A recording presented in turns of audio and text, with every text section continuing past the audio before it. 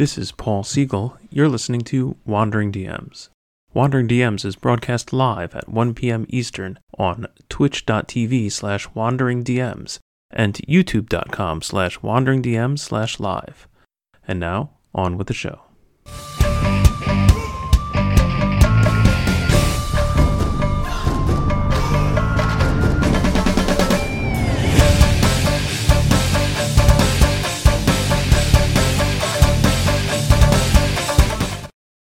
Hi, everyone. Welcome to Wandering DMs. I'm Paul.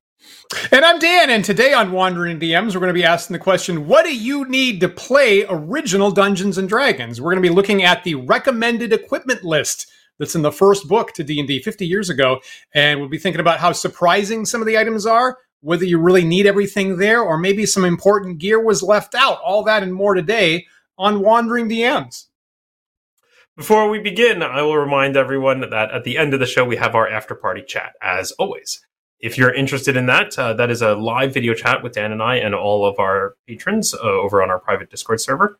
You can join in by joining our Patreon at patreon.com/wanderingdms. Join at any tier. You'll get an invite to our Discord server. Get that wrapped up in the next hour, and we'll be there live at around a little after, maybe 10 after 2 p.m. Eastern. Yeah, we enjoy that part of the week so much, and we would love seeing you there if you're not part of our regular crew over there. That'll be great. So again, this is the 50th anniversary of D&D being released. Just in the early spring or possibly January, February of 1974. So we're kind of carefully going through parts that might be surprising current players, and on I think it's page 3 of the first book, page 5 is what it is, there's this rather extensive list of recommended equipment, and we've mentioned it in passing in some other episodes about, well, remember the recommended equipment has this, but I don't think we've ever had the opportunity to dig into the full list. So if you've seen the thumbnail to the current episode, I took a picture of it. I have all this gear immediately to my right, and I think Paul does too. So we can pull it out and inspect it if we need to. Yeah. I might be missing one or two items on the list, but I've put it up here on the screen for everyone to look at. What do you think, Dan? Should we just go through it in order? Yeah, I think that makes sense. So first of all, you need Dungeons and Dragons. Really? Yeah, well, Paul, you have it. I have it. Excellent. You have it. According to the text. Not wrong. Not wrong. So obviously you have the box set, right? And it came with three little booklets that aren't named this, but are basically analogous to the player's book, the monster's book, and the DM's book, basically. And we talked about the form factor in our first episode of the season. They're little digest-sized things, fit in your hand real nice. Yep. I mean, and don't forget your handy-dandy reference sheets. Well, that's a good point. I mean, you got to have the reference sheets. I don't think I've ever actually looked through the reference sheets. I mean, I probably did, loosely, cursily. Hey, well, they're not stapled, so I think that's appropriate. Excellent. Okay, well, obviously you have to have the game then. Should we just move on? Let's talk about where you can get it, actually, right? So obviously these are collector's items, and I think Paul and I are both kind of lucky that we got them before the prices went sky high. But the games we're talking about today, you can't, and this hasn't always been the case. They've gone in availability and out of availability online. But as of our taping today, you can go to DriveThruRPG today, and for $10, you can get a PDF of the original game. And I think for a D&D aficionado, I got it late, right? I got the original game late, and it answered a lot of questions about why things are weird in D&D. It really makes sense when you see them in the original format, so I recommend that. Yeah, it's fascinating coming at it from that direction, right? Because I've heard so many accounts, not so many accounts, but I've heard accounts of how when it came out at the time, 50 years ago, that it was very difficult to make sense of. That it's the text makes a lot of assumptions about the perspective of the reader, and doesn't cover a lot of things and leaves a lot of unanswered questions.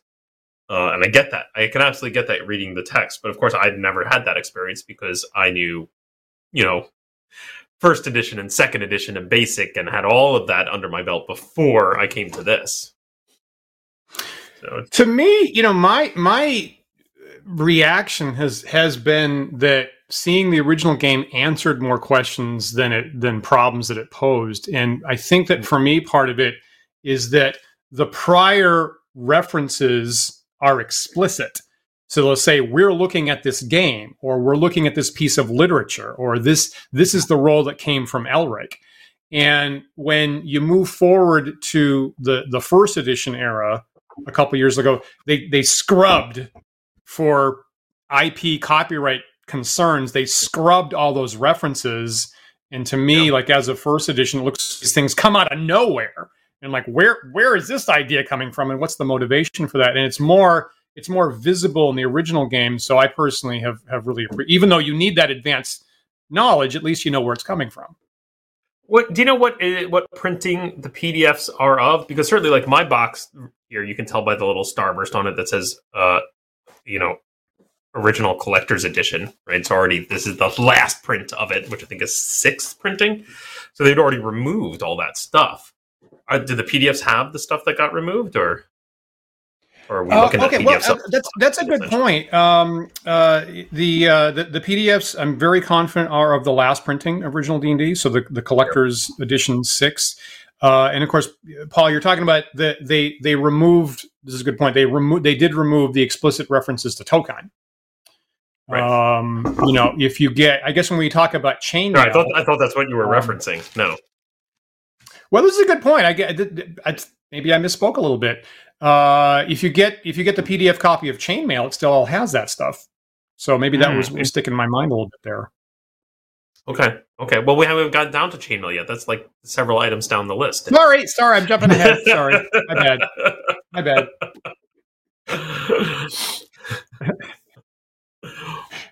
Now, of course, if you're going to play D&D, you need multiple other games. You can't just have Dungeons and Dragons. I mean, you have that, but you also need multiple other games in order to interface with it correctly, such as what, Paul? Well, Outdoor Survival, of course. I have my copy right here. The Avalon Hill Outdoor Survival game.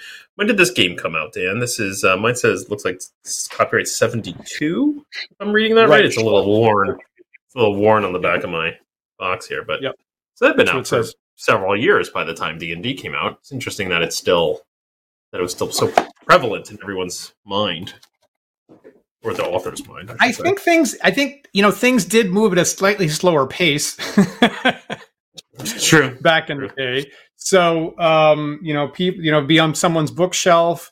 I think, it took many people years to find out about D&D after it was published. It wasn't easy to find out about these games at the time.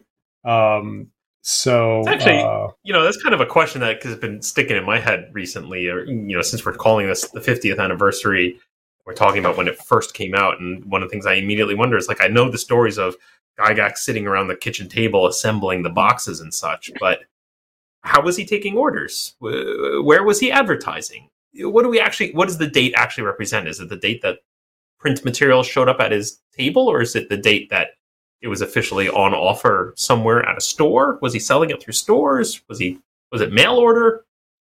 How was he selling this thing? I think all of these things. I think our friend John Peterson could tell a rather long story about trying to fill in those gaps.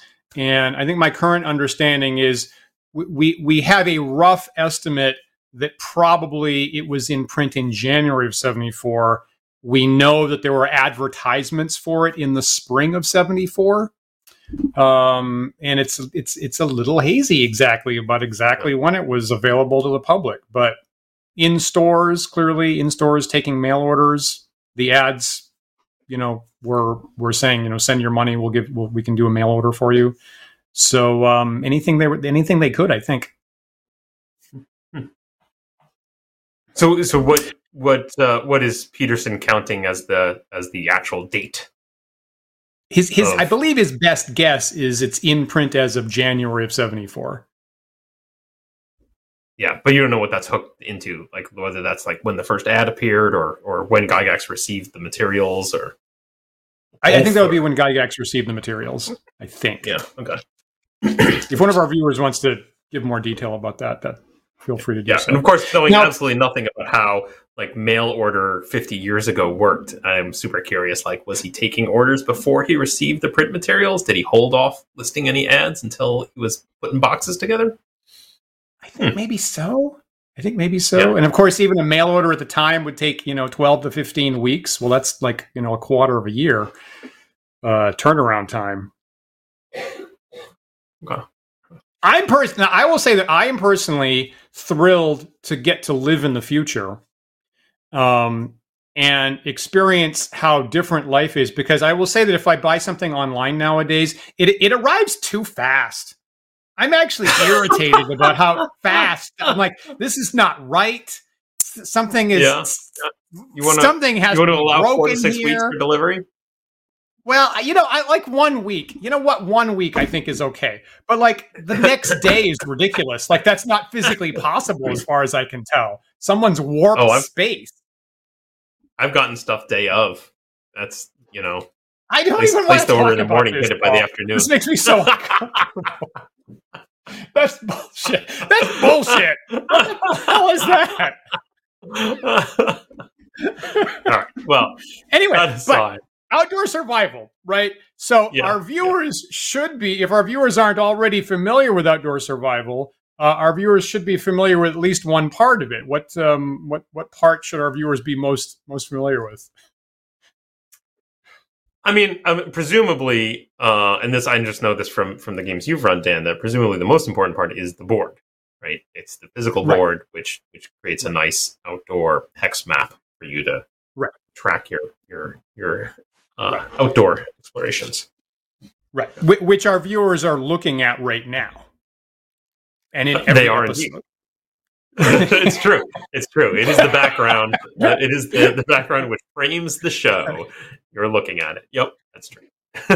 And it's a nice product, right? Hard board map layouts, right? Pretty big. So I need it when I do lay out the whole thing for a game. I need to use most of a whole table. Very durable. They look great 52 years later.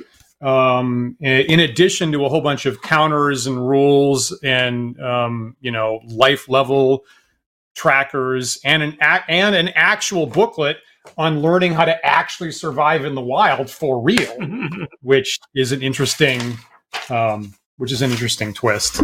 It's actually the biggest piece of paper in the book. The thing that I find fascinating about that board is, and this is such a silly detail, but the fact that it comes in 3 pieces like that. I own 0 other board games that do that. What an interesting. I always kind of wonder about that. Like, why?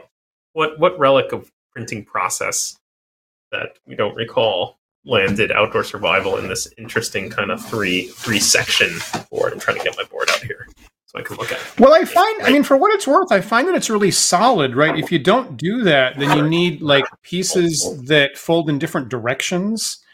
And I like that this you don't have to decode which direction a particular slice is going to fold in.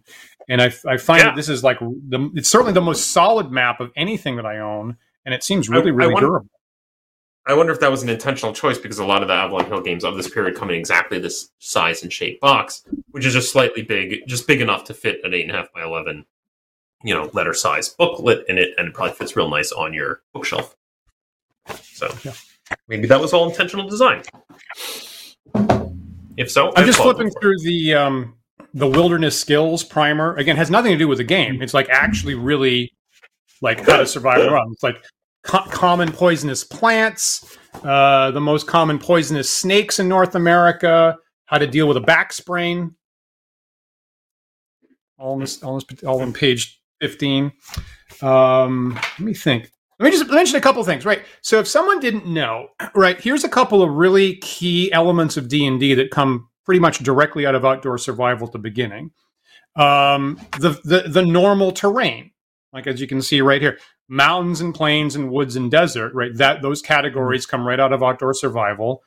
The specific move rates in original D&D come out of outdoor survival. So you get this glossy sheet in outdoor survival that movement in a plane is going to be 1 hex, movement in woods will be 2, movement in mountains will be 3. So when I'm playing outdoor D&D, I actually just take this sheet from outdoor survival, tape it up on the outside of my DM screen, and just like this is your move rates when you're moving in the wilderness in D&D.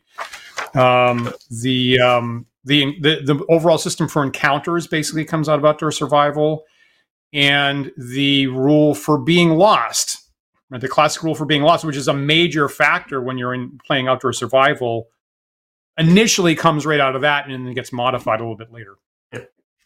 It's a fascinating way to play, and I don't want to spend the whole show here talking about this because I'm pretty sure we did an episode on this, but of sort of playing with the map as a board flat on the table in front of everyone, because I feel like that is generally not my experience of how outdoor exploration in D&D ever occurred, right? I feel like that's kind of a relic of the very early edition of the game that got moved away from. So that's fascinating. And actually, and coming back to it later and trying that out, actually, I really enjoyed it, frankly. I thought it was very, very clever. But I also generally enjoy that style of adventure. I love adventures that give the players an incomplete, partial map to work from to start with, rather than just, here's a blank piece of graph paper, good luck. I agree. And that's been my experience when I've tried this initial wilderness process, that having all this information allows for interesting choices. The players get to having something to start with, and not just fully just off in nowhere, allows the players to have interesting conversations and choices about where to go and what goal to pursue. So it's interesting. And initially, right, the whole wilderness game was entirely procedurally generated. It's you can see how to get started with the game. That's all you need. Grab your outdoor survival, lay it out, grab your reference sheets with a couple charts, and the entire game is just random monsters and random treasures. And at least to begin with, that was enough to get people hooked on it. And it takes a very minimalist little amount of rule set. And you don't have to, if you're the lazy DM, you literally have to do no prep work whatsoever, and you can at least get started that way. It's fascinating, because we talked recently, just an episode or two ago, about the earliest modules and how it was interesting to us that wasn't really on TSR's radar, right? When they first printed the game, they didn't think that they were going to be creating, dungeons as we know them, right? Or modules as we often call them. And I wonder if this is why, right? The expectation was, well, you're going to just randomly generate the content as you go, right? Like you don't have a pre-created map. Maybe, I don't know. I thinking back to certainly I'm very used to. It's hard sometimes for me to separate what I remember from AD&D or BX from OD&D.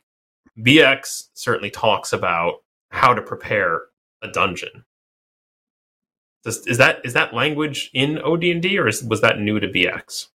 You get it's more minimalist, but there's a 5-step how you're going to put your dungeon together in the DM's book. Okay.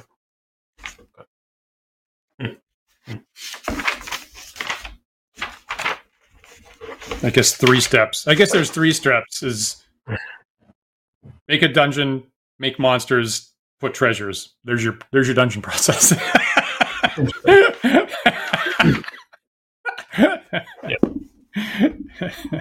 Because that's the place where we step away from proceduralism, right? Where it says, where you get that my favorite little bit of advice that I feel like is glossed over of place the most important stuff first by hand, just manually, just do it. You're right. Right. You're right. Start with just intentionally putting most important stuff in your dungeon.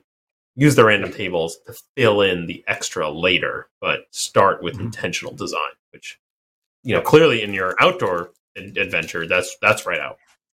Nope, no intentional design here. Yeah. It's sort of already done with outdoor survival map to a certain degree, and then then the rest of it's the random bit to a certain thing. But it is written kind of stream of thought. The important parts are maybe not highlighted, but in the middle of a paragraph, like Paul says, it does say it is a good idea to thoughtfully place several of the most important treasures in your dungeon, and then switch to a random determination for the rest of it. So that's very true. Let me just make one other point about outdoor survival, because on like blogs and conversations, right, a lot of people talk about, getting lost in the D&D wilderness, which is a classic rule. And a lot of people say it's irritating to give the players false information, and then their map is screwed up and they have to backtrack, and who knows when it got off track. But that's not the original rule, right? The rule for getting lost in outdoor survival, which is kind of the key mechanic, is like Paul's saying, you see the map, right? It's not like you have a fake map versus a real map, is that it redirects you on a forced move in a direction that you didn't want for one day. So one day you take one step of a journey in a direction you didn't want, and then you have to correct after that. And that's what it is in original D&D. Original D&D says to do the same thing. It wasn't until the advanced edition a couple of years later that got changed into, well, presumably they're mapping, and then we're going to give you a fake direction, and at some point they're going to have to discover that it's wrong and correct all of it. And I think that was a mistake. I think that was a mistake, overly complicated. I don't think that's how getting lost really works in the real world. And I like the outdoor survival getting lost seems much more playable to me. Interesting. I can see it. All right, shall we move down the list? We sure. barely touched. What else do you need? The second bullet. Okay. Well, our third bullet here that I'm looking at is dice. All the different kinds of dice are available from TSR. A pair of 4-sided, a pair of 8-sided, 4 to 20 pairs, 6-sided, a pair of 20, and a pair of 12. Well, I got my dice. I got my dice right here, but it came with a nice crayon and everything. Yeah. Yeah.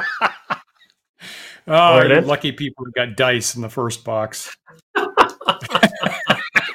course, this is anachronistic, because of course this is from BX, right? This did not come. I don't know where, when you were playing OD&D, you went out and, let me just go out and buy some dice. I think that was maybe a little harder to find. I want to point out, though, like there's a couple of interesting things in this list, and we can talk about like the lack of 10-sided dice and whatnot. But the thing that's jumping out at me this morning is the numbers of dice, which I find really interesting, right? There's a lot of pairs. You want 2 each of these types of dice. Except for 6, you need a whole lot of 6s. And the underlying message that I'm getting that I find really interesting is to think that that at this time, dice were a collective pooled resource for the whole table, right? It was, you need this to play the game, right? And I think modern players are much more used to, like, every player has their own collection of dice. That's right? Every player has a little pile of dice in front of them. And I don't think that was the way it was played, right? It was nope. They're just like there's one board, there's one pile of dice for the game. Yep. I mean, a couple of pages later, when it says you're going to have to roll ability scores for the players, it literally says the referee does that job. The referee rolls the ability scores and gives them to the players in order to get started playing. So that's actually a really good point.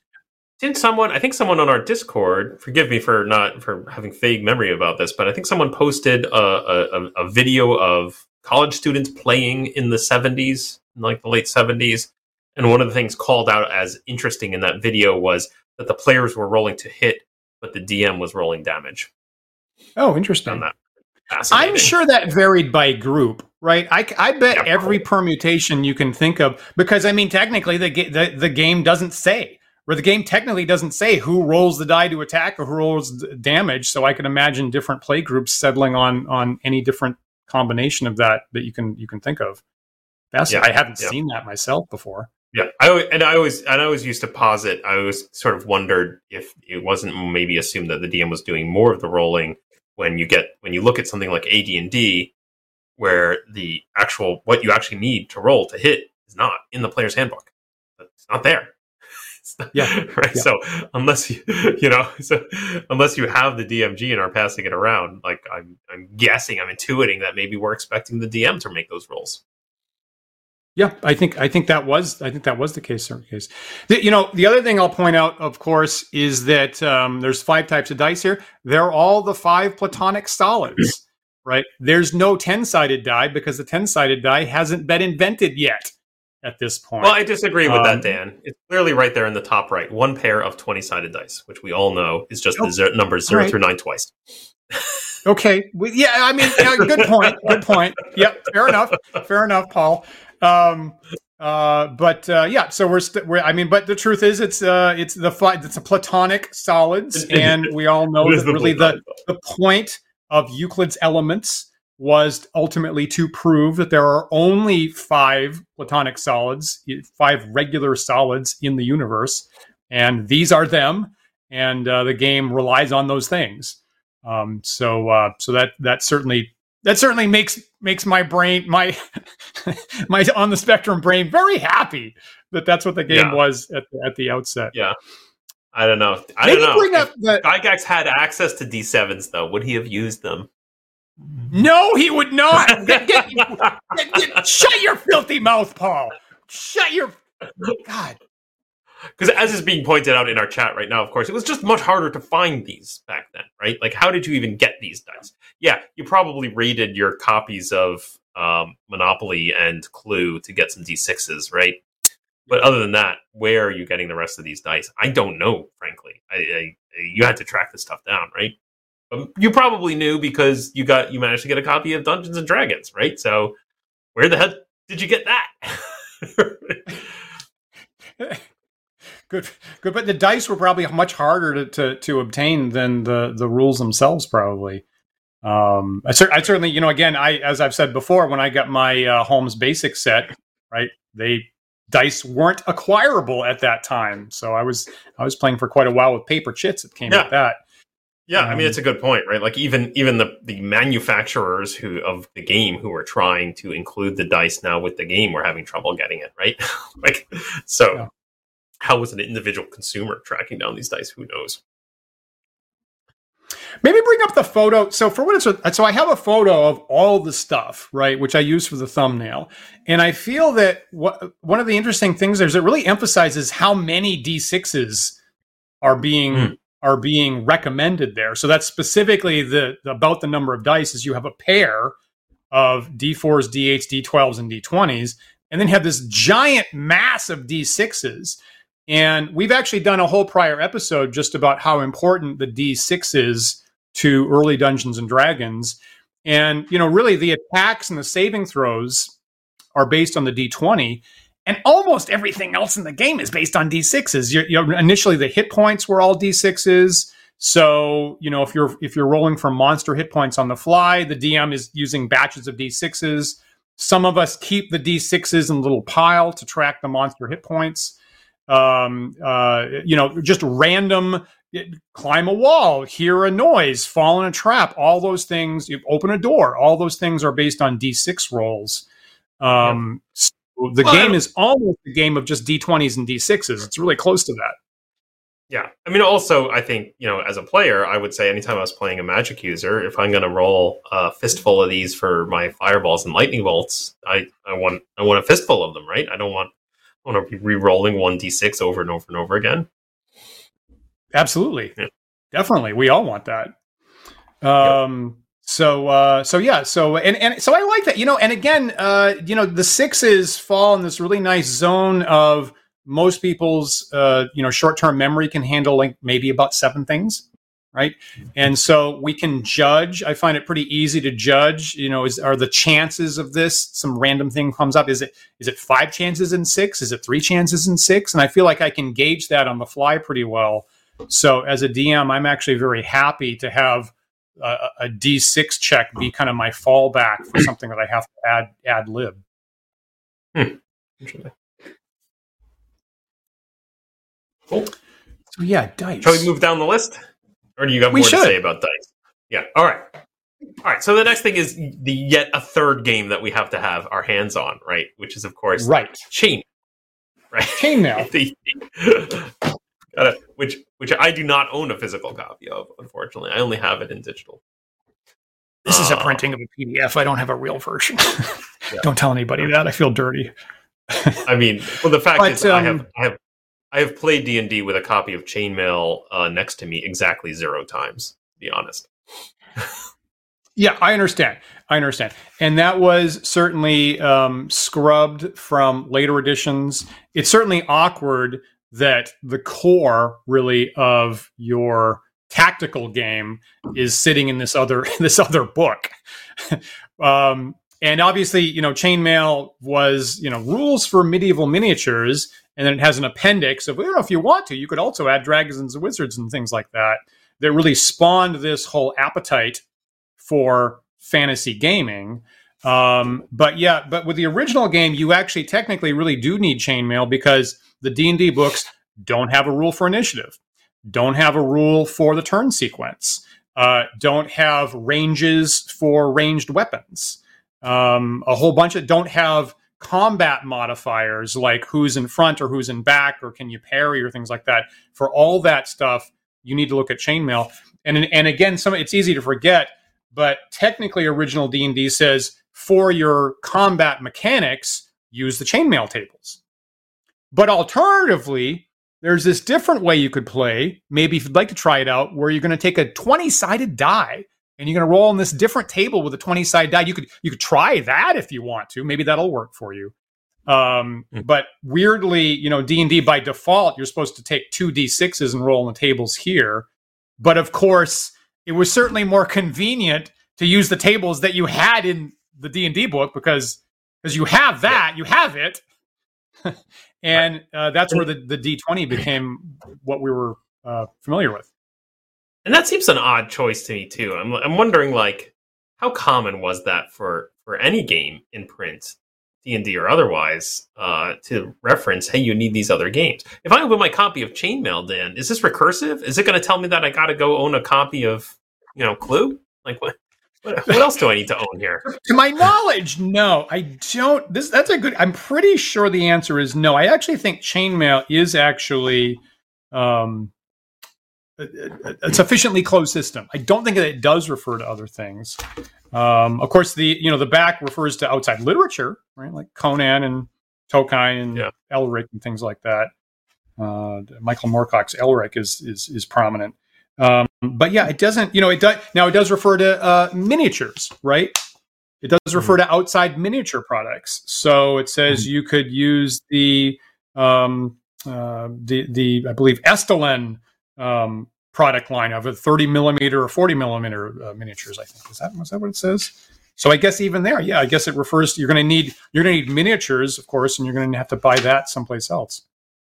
Now that brings up the topic, Dan, that you and I mentioned at the beginning, just before the show, that we are probably going to cover here, which is what's missing from this list. And notably, miniatures is not on this list anywhere, which is especially strange, not only given that I need a copy of Chainmail, which in turn implies that maybe I need miniatures. Well, I mean, it's right on the cover, right? It's on the cover. Fantastic Medieval War Games campaigns playable with paper and pencil and miniature figures. It's the third line, and miniature figures. Yeah. Is that false advertising? Do I need miniature figures or not? Why is it left off the list? Now, admittedly, it does get miniatures are not in this list. Admittedly, it does get briefly referenced in a paragraph just above this list. So maybe you could switch the photo to the other text on white that I've got there. Mm-hmm. So right above it, right, there's this paragraph called Scope. And it says, in part, it says the use of paper, pencil, and map boards, right? Remember, map boards are coming out of Outdoor Survival, are standard. Miniature figures can be added if the players have them available and so desired, but miniatures are not required, only aesthetically pleasing. Similarly, unit counters can be employed with or without figures, although by themselves, the bits of cardboard lack the eye appeal of the varied and brightly painted miniature figures.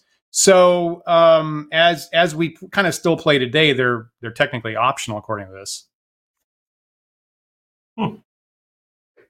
It is weird that it's on the cover, though. It is weird. What's up with that?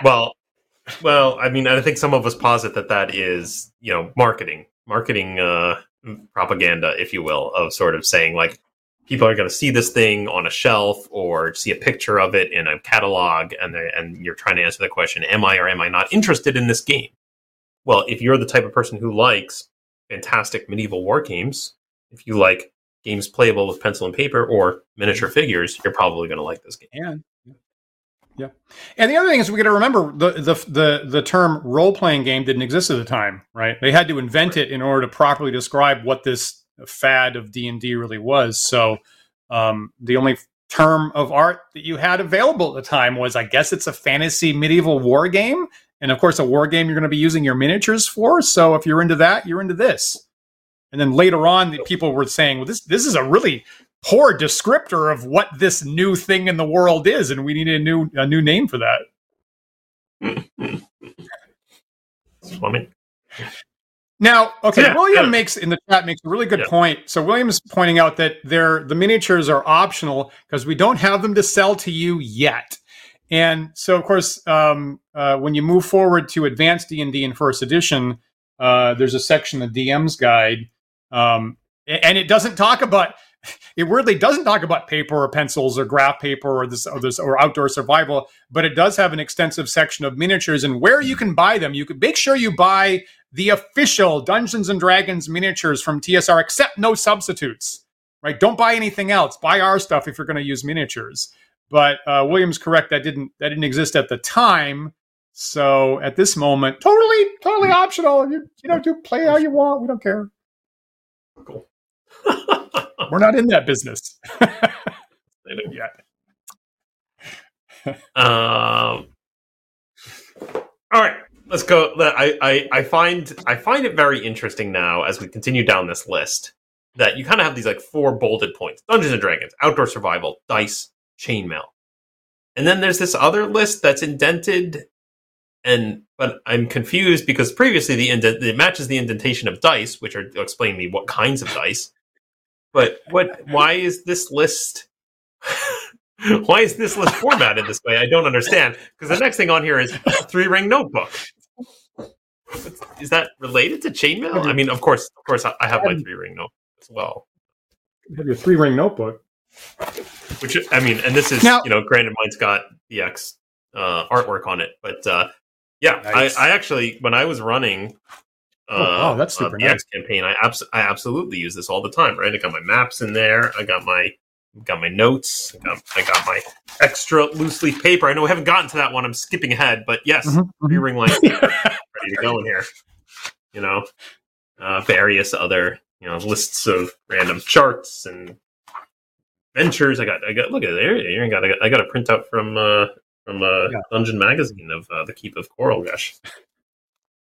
All kinds of stuff, and frankly, I did like using a 3-ring binder because there's so much material for the game, and I didn't like it was such an open world campaign that I was running. I didn't know what stuff they were going to engage with and not, and I would regularly crack this thing open and pull pages out and put other pages back in. I had a whole separate folder of stuff that I was like, this was important in the past, but maybe isn't so relevant anymore. So it's kind of in the back file now, and doesn't get a place of pride in the binder anymore. I will say that I mean, so I actually sometimes I use a binder for my campaign, sometimes I don't. The funny thing is that for quite a while I used the first episode of the season here, we were talking about the form factor of D&D and how neat the digest size books are. Well, obviously this is a different size, right? This is holding 8 by 11 sheets here. For a while in my campaign, I was using a digest sized loose leaf binder, and I slightly came to regret it a little bit because I would have to print stuff out, I would have to slice it, and I would have to get a non-standard hole punch to put stuff in there. And I think I came around. It would be certainly a lot more convenient if you can just get standard size paper in here, just a normal hole punch if you need to put stuff in here. And I think I came around. It might actually be more efficient for your campaign materials to be in this 8 by 11 format in the binder. Well, and it adapts a little bit easier too, I would say, because a lot of the content that maybe if you bought PDFs of adventures maybe that you're going to run, it's probably 8.5 by 11 when you print it out. Now, maybe it's digest size, as I have some content here that is, but that you can just print side by side and then normally 3-ring punch, and then you just got to rotate your binder and you're all set. Right. So it's a little more now. One thing that was on my mind looking at this, of course, is this the game started and this list was written at a time, before personal computers were available. So you weren't printing stuff. You weren't word processing stuff. Things were being made, by hand, maybe a photocopier, maybe a mimeograph machine. And so these were all tools that you use, to make your dungeons, to make your designs, to track stuff, mostly by hand. And these are the tools that you had available. I will point out, Paul, that not only is the referee, again, the phrase dungeon master hasn't been invented yet, not only does the referee need a 3-ring notebook, each player should have a 3-ring notebook, Paul. Do all your players have their duly assigned 3-ring notebook? No, honestly, I would probably be lucky if 1 out of 6 players at the table was even bothering to take notes of any kind, right? They have a character sheet. Maybe some of them are scrolling bits of information on the back of their character sheet or in the margins. Yeah. And there's probably one player there who's like had the forethought to be like, I'm going to bring a notebook. I'm going to bring some extra paper to write things down on. That's been my experience. I'm broadly in the same. I'm not entirely sure what the players would be using each individual 3-ring. I mean, I guess if they were going through lots of characters. I'm going through multiple characters every night in this completely lethal game, and I need to keep a big stack of character sheets in here. Maybe that's why they needed that. Or I was thinking if they're mapping stuff, right, and they have all their maps from. Right, you can put take your graph paper and hole punch it and put it in your 3-ring binder. Maybe, I don't know. I actually had this wonderful practice when I was running this game where I actually had a folder that was just kept with the pile of things that was labeled players folder. And I said, you guys can put whatever you want in here. It's available to use. Stuff your notes, stuff your character sheets, if you want or not, whatever. The only reason it existed was I promised this will be at the table every week. And so it was a way for them to kind of have storage that went with the game. So they didn't have to like, oh no, I left my, 3-ring binder in my other backpack. I forgot to bring it with me to the game. It was just available to them. And they enjoyed that. And frankly, it was nice for me because then I could do dickish things like, oh, your character died. I'm taking all of his notes and maps out of here. You don't have access to that anymore. Sorry. That character got lost, died in the dungeon with all of his worldly possessions. Great. Yeah. That's a great idea. That's an excellent idea. I love that. They seem to enjoy it. And it was sort of a thing that organically happened because I offered, I think it started with just the character sheets. I was like, you can take your character sheets home with you. I said, or you can leave them here. I don't really care. I'm here. Like, it's not like you're going to use these in between. I'm like, I don't really care. Do whatever you want. And a lot of them prefer to leave their stuff behind. Just for one less thing to remember, I think, between play sessions. Yeah, totally. Yep. I think as a player, I like that myself.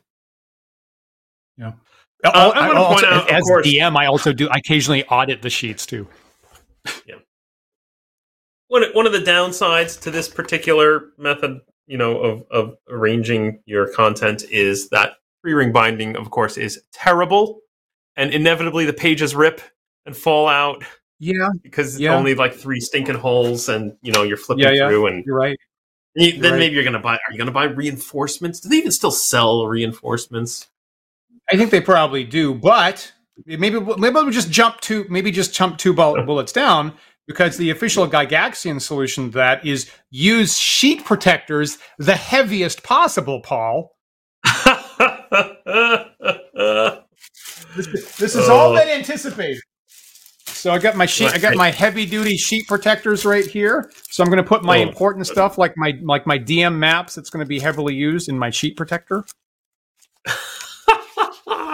Need the heaviest possible because we know it's going to get heavy use, exactly like you said, Paul. You got my map here and my sheet protector, right? My goodness. Oh my goodness. So why sheet protectors? Well, I think partly for Paul's point about the durability of the holes there for stuff. Some people have also opined, well, the DM could then take like a wet erase marker and they could mark where the players are going or important things in the session. Now, markers aren't part of your recommended equipment, so I'm not entirely sure how that would work out. Also, I'm pretty sure I'm pretty sure, Dan, in 1977, we're not using wet erase markers, but we're possibly using grease pencils. Yeah. Get your grease pencil out. Is grease pencils on the list? No, it's not. Grease pencils are not on the list. But, I mean, you're probably going to have one. I mean, you're probably just going to have one lying around somewhere. Dan, searching his gear. I don't think I've personally ever owned a grease pencil. That's delightful. There you go, sir. There's one grease pencil for you. Barrel black China marker is what this is labeled as. Sure, you get that lying around. Why not? Go with my map with this. Here's where you are. So that's kind of interesting. Of course, you need graph paper, right? We're talking about mapping. You need graph paper.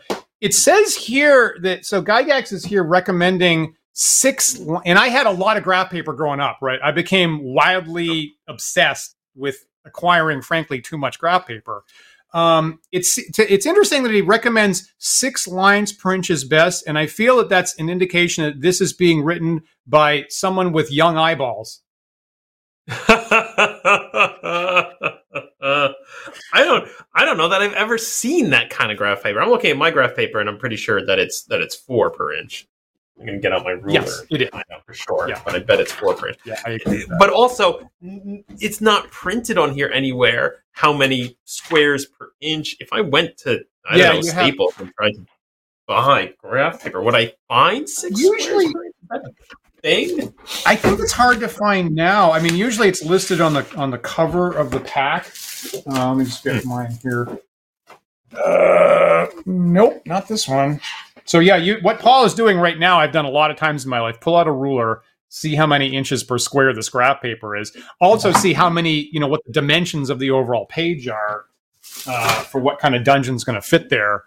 I think I definitely had graph paper with smaller size squares on it in the past, and it was frankly uncomfortable to use even when I was a young person. So I have this interesting graph paper that I remember getting at college, which I have this pad back here. Yeah. Now, 2 interesting things about this particular graph paper. One is I just counted, and it's 5 squares per inch. 5. Of course, yeah, of course. So, yeah. And the other interesting thing is it's in a pad. It's 3-ring punched by default, but it isn't a tearaway pad. And the lines, they're kind of green ink on a lighter kind of yellowish green paper. But the lines are actually on the back side, with the idea, I think, that you're drawing on here because you can just kind of faintly see the grid through the paper. But you're drawing on the back side, and I think maybe that's some idea that like maybe I'm gonna like photocopy it and the grid's gonna vanish or something. Maybe if I do that, I don't know. Weird. That's actually novel to me. I have pages that are like graphs on one side and lines on the other. So it's like, here's your picture and here's your notes. I've had that. That's an interesting. This pen, I can't remember what it was billed as. It was bought again at a college bookstore, and I feel like it was for some very specific use case, right? Some like, I don't know, you're taking architecture classes or something. I can't remember. Yeah. But it's definitely made in this way to be used that way because like there is printing on this side that you're going to write on.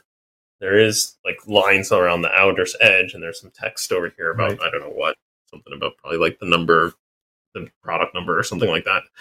So I think it was absolutely expected to be used in that way, but weird. I don't think I've ever seen a pad of graph paper like this again. Regardless, gotta have your graph paper. I mean, because you gotta make dungeons, and what are you gonna make dungeons on? Graph paper. And what are you gonna make dungeons with?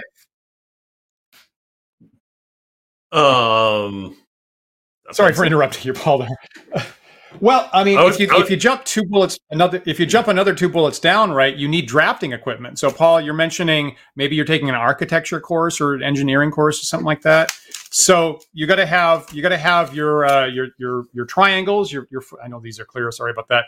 Your 45 degree and your 30-60 degree triangle, and maybe you have like a French curve. Maybe, right? These are all drafting utensils that I had in my first art class in college, or maybe something that can make circles, right? Or maybe you need a compass. You need a compass for bigger circles, right? So you get your drafting equipment, and you need your colored pencils specifically, right? Not just any old pencil. You're going to have colored pencils for your mapping. That's all assumed. You've only at the very end gotten to anything that I've ever used. So I will point out, like here in my binder is my giant world map where, sure enough, I used colored pencils. Right? Yeah. Absolutely. Yeah. Absolutely use colored pencils. So I'm down with that. Colored pencils so I can draw a nice map in color and have green forests and blue oceans and brown mountains.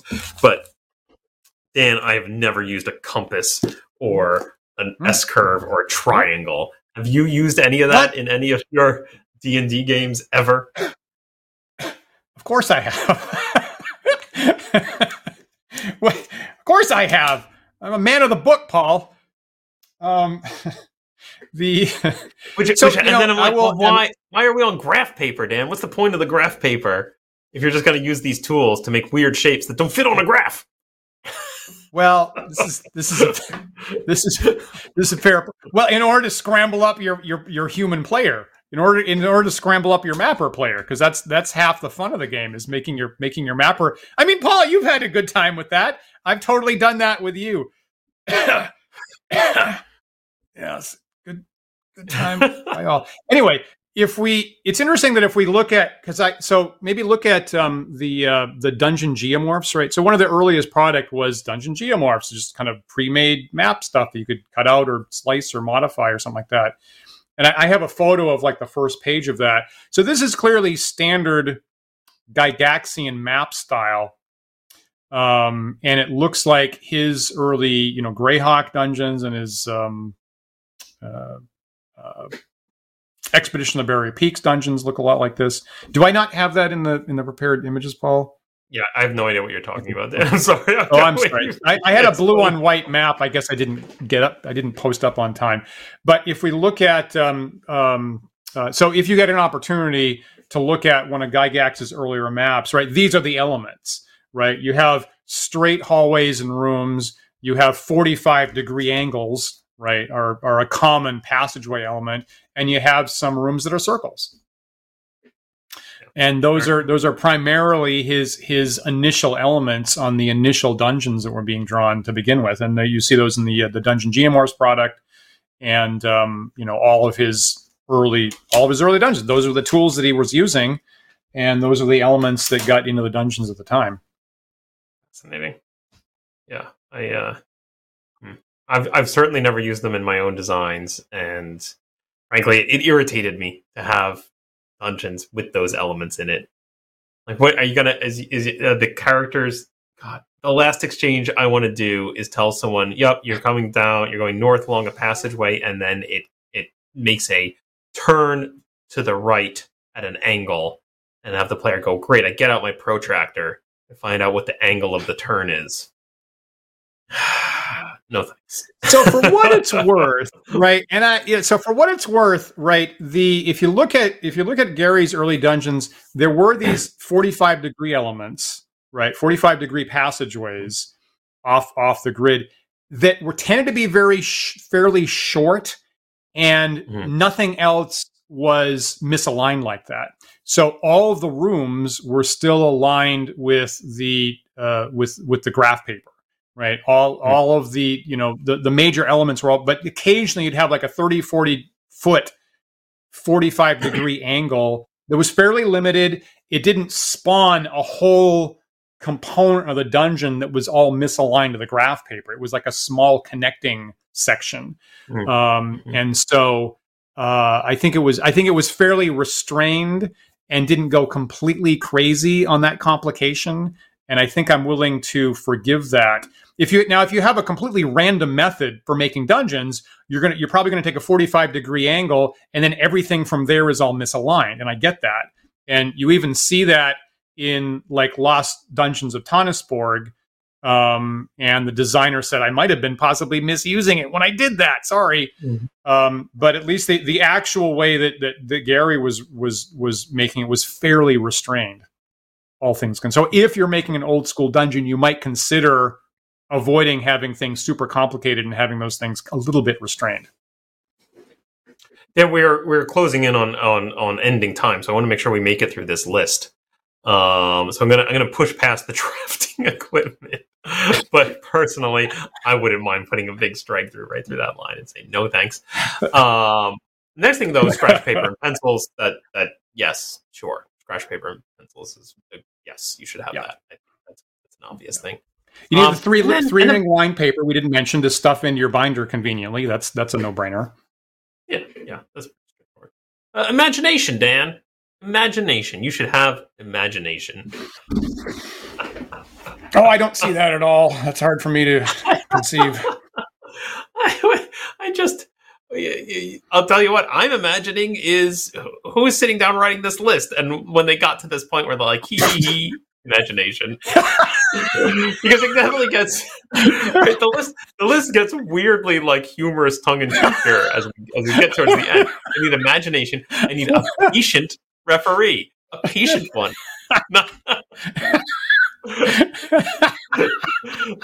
Like, what are you doing? Right? What are you doing? There's a little jab on the players, right? Your players are going to test your referee's patience. You need a referee who's going to deal with the nonsense that your players are going to be throwing at you perpetually for the next 50 years, people. Yeah. And then, of course, finally, the last item on the list, 5 items down from drafting equipment, is you need players, and you need other people to play the game with. What a revelation! Oh no! Oh no! I prepared this wonderful campaign, and I forgot about. Oh geez, I forgot about that last item. Stupid. Well, I guess I can just wait.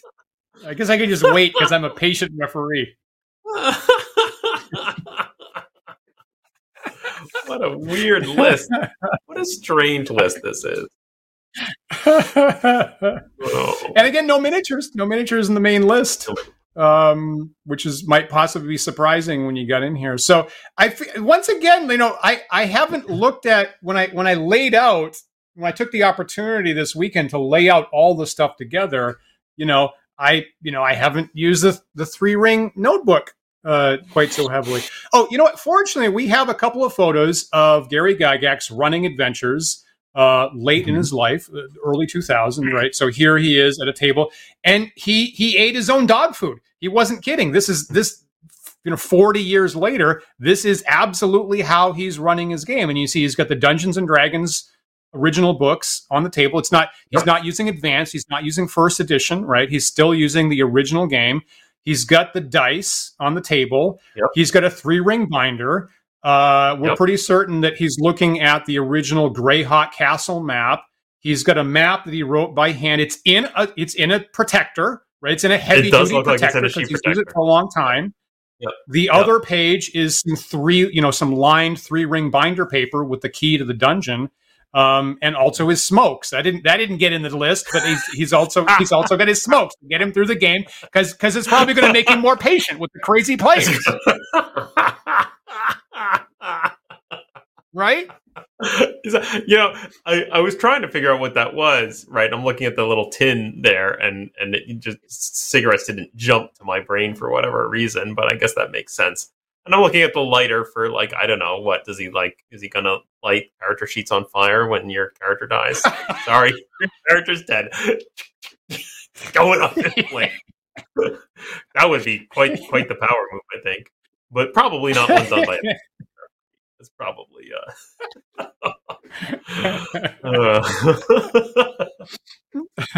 Well, smokes. Yeah, that makes sense. Don't forget your smokes. I'll tell you, honestly, what seems to me strikingly missing from the list that I've seen at pretty much every table ever of D&D I've ever played is snacks. You got to have your snacks. Why is there no snacks on the list? Good point. Good point. Yeah, I like that. A lot. So yeah, you can play with this. Gary was committed. That's absolutely how I played. Didn't have a DM screen. Didn't have a lot of other accessories. Actually, didn't have a whole lot of cards or something like that. But that's actually how we ran it. Basically, a couple pieces of paper and a 3-ring binder and some dice. That's what you need for original D&D. Yeah. I mean, it's interesting. The interesting thing about the 3-ring binder, of course, is if you have it open in front of you and you're looking at your notes, right? Is that if you needed to hide it from the players, you can just dip it up, right? Yes, right. It's kind of its own screen, right? Kind of its own screen. Yeah. There you go. Yeah, absolutely. Yeah, we are totally out of time. Any final thoughts on the equipment list of required equipment to play original edition Dungeons and Dragons? It's an amusing list, and I'm really glad we got to spend an hour really thinking about just that list. Later editions don't have that, right? Later editions don't have either as an extensive or as weird a list. Later editions tend to talk about, well, you need dice. The dice might be new to you as a fantasy gamer. You'll need papers and pencils, right? Like Moldvay, for example, basically says you need dice, you need pencil and paper, you need graph papers, and optionally miniatures. That's it. They never talk about external games again. They never talk about drafting tools or the binder or the sheet protectors or the colored pencils or any of that stuff.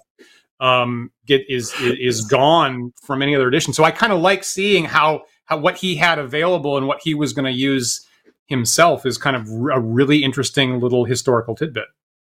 Yeah, it's fascinating. And I think it's an interesting insight into just the mental headspace of the authors, right? That this list was written in this way, and that you've got these little interesting humorous digs at the end about how you need a patient referee and imagination. Holy crap, you need imagination. Which, suggests to me that maybe he was playing with a few too many players who lacked that piece of equipment, who had forgotten to bring that along with them. little jab there. Good point. Oh. Good point. Yeah, fascinating. It is interesting. And actually, I'm kind of curious now to go dig up some of the later editions and poke through and see if I can find, because I feel like there's probably sections that talk about this is what you need, but there are probably much more practical lists and less weird and less humorous and less specific. Exactly that. Yeah, totally. I kind of want to run a game and commit to these are the implements I'm going to use. Specifically these, right? Oh goodness. Oh, and then maybe come up with some clever uses, right? So when your player is zoning out and looking at their phone instead of paying attention to the game, then you can hurl your compass at them. Right? That would be meaner than I can handle. I might maybe possibly dice or a pencil. Yeah, the compass is dangerous. I don't know if anybody has multiple. I have stabbed myself on multiple occasions with my compass. It's really risky, frankly. I'm just trying to find some use case for having drafting tools at the table. There's got to be some purpose. Well, you need circular rooms, as someone said, Paul. You do need circular rooms in your dungeon or your battle map or whatever. I'd say absolutely. I've used that. I've used that more than my other drafting implements. All right. Well, viewers, if you have thoughts on this list, if you want to argue for the inclusion or exclusion of drafting equipment or any other piece of equipment on the list, thoughts on how things were used, or thoughts on what's maybe missing, or any thoughts in general about the original edition of the game and what you'd like to see us cover as we continue to discuss the 50th anniversary of the game, leave us some comments here on the YouTube video. We'd love to hear your thoughts, and maybe that will spin up a new topic for a future show. Yeah, definitely. And of course, remember that you can follow, and subscribe to us, the Wandering DMs. We are on YouTube and Twitch and Facebook and GitHub and TikTok and places like that. We've got the handle Wandering DMs on all those sites. So please look for us there and shatter that like button. Yes, indeed. If you prefer to listen to our show in audio-only format, you can get the podcasts of the show at our website at wanderingdms.com. Also through various podcast carriers such as Spotify and iTunes, Pocket Casts, and a dozen others, I'm sure. If you're listening to the show right now on one of those third-party carriers and they give you the opportunity to do so, please rate and review our show. That helps other users of that site find our show, and we really appreciate it. We really do. And of course, huge thanks to our patrons who support the show here. If you'd like to join them, please visit patreon.com/wanderingdms. And just like Paul said at the top of the show, you'll get access to our Discord server where the conversations about gaming and classic gaming and new gaming are happening all the time. And we can get to visit with you in our after chat that we have every Sunday. That'll be happening in about 10 minutes on the video channel over on Discord. Other stuff that's happening on the channel is a new show starting on Thursday. I'm going to be doing a live stream Thursday evening. And we know that use of miniatures is optional in classic D&D, even though it says it on the cover. So I'm going to be having a stream for at least a little while called Dan's Old Time Minis Show, where I'm actually going to be duplicating and casting classic miniatures in my household. And so you'll get the opportunity to see me possibly splash myself with molten metal in my kitchen. And that'll be Thursday night at 9 p.m. And I'll be doing that weekly for a little bit to think about how no 3D printing, no computers involved here. So get an opportunity to revisit how some of us used to cast our own miniatures in our houses. Dan, I'm so glad you're inviting an audience to watch you as you undergo this activity, so that at least there will be someone to call emergency services when you are overcome by fumes. So, thanks. Appreciate that, Right. viewers. That Please get ready. Get ready. Get ready to smash that 911 button. I really appreciate it. There's a link to the event in the description on YouTube. So please cue that up, and I will enjoy seeing folks visit starting Thursday at 9. Thanks, Paul. Yeah, I'm looking forward to seeing it. I'll be watching the replays though, Dan. So don't expect any emergency services coming in my direction. Not in a timely fashion, anyway. Really noted. Good. I'm a patient referee, Paul. I can wait. We can wait. So all that and more on Wandering DMs, viewers. Don't forget, we are live every Sunday at 1 p.m. Eastern Time. I mean, hopefully. So please join us again next week for another thought-provoking discussion. We'll see you then.